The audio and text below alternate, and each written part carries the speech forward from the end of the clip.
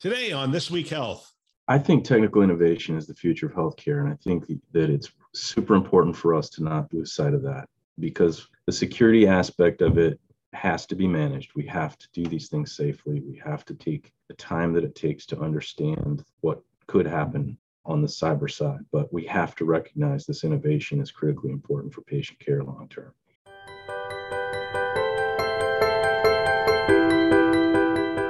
Welcome to This Week Health Community. This is Town Hall, a show hosted by leaders on the front lines with interviews of people making things happen in healthcare with technology. My name is Bill Russell, the creator of This Week Health, a set of channels designed to amplify great thinking to propel healthcare forward. We want to thank our show sponsors, Olive, Rubrik, Trellix, Hillrom, Medigate, and F5 in partnership with Sirius Healthcare for investing in our mission to develop the next generation of health leaders. Now, on to our show.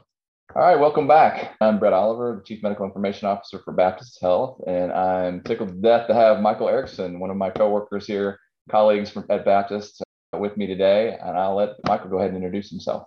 Thanks, Dr. Oliver. I'm glad to be here. I'm Michael Erickson, Chief Information Security Officer for Baptist Health. Michael is a rock star. I'm glad to have him here, ask some questions, pick his brain a little bit. So let's just jump right in. In your opinion, how far has healthcare come over the last several years? I mean, I've watched our organization grow in our cybersecurity and cyber protection, but as an industry, from your opinion, where do you see the cyber protection in our industry growing over the last several years? Will we ever get to like a bank level security? And I don't know if that's a achievable goal or even a desirable goal, but something that comes to mind when I think about security overall. Well, I think it's an interesting question. I think the health sector is very much advanced in the past several years, and I think you will find a lot of examples of organizations that have invested as heavily as banks in the healthcare sector. It's not something that's very publicized, so it's underreported, but it's clear that we are being targeted all across the sector, and it's clear that it's a key issue for boards and senior leaders across the organizations that I'm familiar with. Why do you think that it's underreported? I'm just curious. Like, I would think banking margins would be likely greater without doing the deep dive and things like that. Is it they don't want to be known that they're spending money there because then that makes them more of a target? Well, I don't know about that, but I think there's some people believe if you talk about your program, it breeds interest in your program from those who don't want to be interested. There's also the thought that incidents are widely underreported as well because people don't like to be scrutinized for things that are happening. So in banks, the SEC is highly regulated. The transparency, I think the more that healthcare is treated in those circumstances, required to disclose things, I think you'll see a lot more transparency. Do you think there'll be some of that regulatory influence coming ONC or other regulatory bodies over healthcare, or do you think it's more of a self-imposed thing that's coming? I think two things would improve the transparency. One is additional regulations requiring it, and the second would be some pressure from cybersecurity insurance providers who are asking for evidence of certain controls and the effectiveness of those controls. That's a great point. Well, let's shift to that just a second. I mean, how has this evolving insurance world affected the average healthcare organization? Well, insurance in general is having trouble. The insurance market appears to be having trouble pricing health insurance for cyber events. They're still trying to understand what is the standard and how to measure the effectiveness of controls to be able to provide an organization a price for the coverage. Certainly, we've seen a lot of more claims going out than they had expected over the last several years, and it needs to reach an equilibrium. So I think it's getting harder to get cyber insurance. It's getting more expensive. Premiums are going up. Deductibles are going up. Do you see colleagues across the industry, their organizations going without or self-insuring at this point, or still most are able to obtain it? I think there's a combination, and there's actually some organizations, if you're not investing heavily enough in the space, you may not qualify for the insurance. They just may not provide you coverage. But most organizations are still investing in it and relying on that, especially given the heightened number of attacks and the frequency of attacks. Well, let's switch gears. One of my favorite places is the digital health space. And we've watched that area just had a tremendous explosion of investment, venture capital, over the last 3 to 4 years, 30 billion plus last year. I've got my own heartburn about the data siloing that occurs with that. But from a security perspective, does that give you heartburn at all in terms of all these data holders that are out there? Maybe they want to connect, maybe they don't. That whether we're directly responsible for as an organization or tangentially, it's still we're the entity that someone may come after. I think technical innovation is the future of healthcare, and I think that it's super important for us to not lose sight of that, because the security aspect of it has to be managed. We have to do these things safely. We have to take the time that it takes to understand what could happen on the cyber side, but we have to recognize this innovation is critically important for patient care long term. So that helps me put it into context, and then I can focus on the safe implementation of technology and trying to think like the attacker and try to think of ways that that technology could be used, unintentional uses. It's not without its challenges for sure, especially because there's little devices and there's so many things being created that are actually physically given to patients that store data and transmit data. Those are really challenging as well. I got to thinking, do you as a cyber leader, do you experience that same challenge? Because you're going to have vendors and new solutions coming at you, maybe more so than I would in the clinical space. We do. The choices that you have as a cyber professional of which technologies to choose to help defend your organization, they're just growing in numbers. It's a huge space where private equity is investing. There's a lot of choices. So that's part of this part of building a strategy for, I'm sure it's just like digital health. You have to be strategic, meaning you can't choose everything. You have to be selective about what you choose. 100%. Well, kind of along those lines, maybe this is a little bit more esoteric, but I did want to ask you, so how would you define cyber resilience in terms of a strategy, not necessarily a series of technical control or solutions, but as a strategy? And then how do you measure something like that?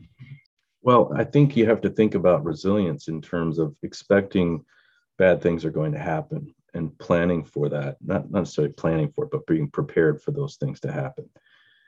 And I think the more we can understand where technology is actually a critical function in our day-to-day lives, it's easier for us to anticipate what life would be like if that technology went away for 2 hours, 4 hours, 8 hours, or longer. And that's the best way to look at resiliency, is to really think about what you can do during periods where the technology is not available and how you're going to recover after that technology is back. So it isn't a framework, it's a more holistic way of viewing things. It's not a checklist. Right.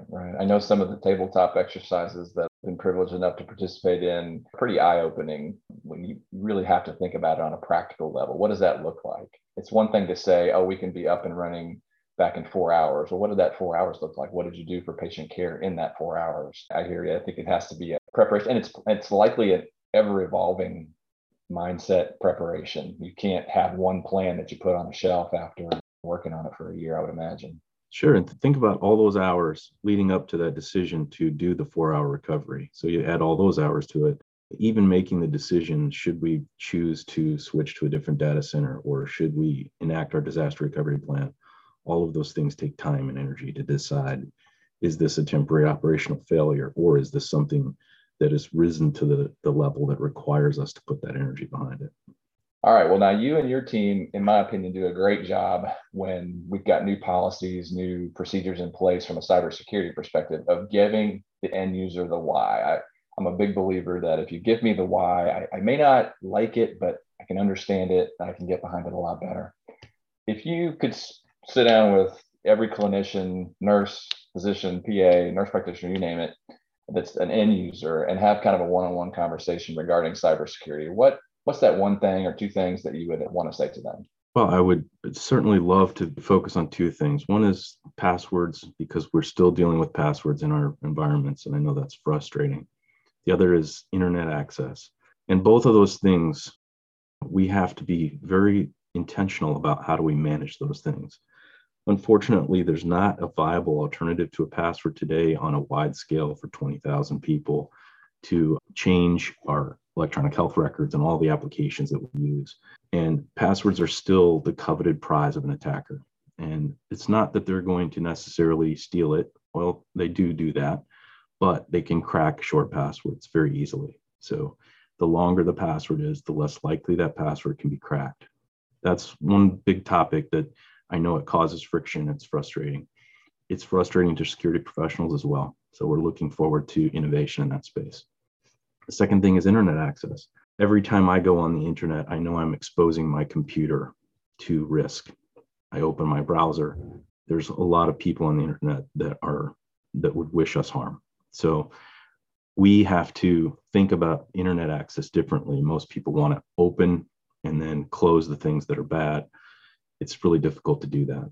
So I would just say we have to be very cautious about anytime we're connecting a device to the internet, and we have to continue to live with passwords.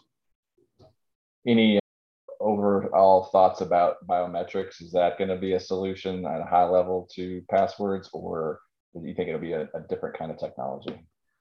I think it'll be a blend of technologies. I think that it will be an addition to what we see as multi-factor authentication today. So if you can think of adding characteristics to that, possibly using Face ID on your phone to add some biometric component, or if it's calculating your location, geolocation using the phone that you're carrying. Some of these things are policy-based access controls that will evolve over time. And I think it's going to be an extension and in addition to what we're doing with two-factor authentication. You know how much I enjoy working with you, and I really appreciate you taking time to talk with us today and sharing your wisdom. Thanks very much. I appreciate it. Thanks, Dr. Oliver. I love this show. I love hearing from people on the front lines. I love hearing from these leaders. And we want to thank our hosts who continue to support the community by developing this great content. We also want to thank our show sponsors, Olive, Rubrik, Trellix, Hillrom, Medigate, and F5 in partnership with Sirius Healthcare for investing in our mission to develop the next generation of health leaders. If you want to support the show, let someone know about our shows.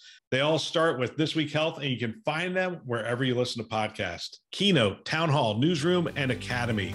Check them out today, and thanks for listening. That's all for now.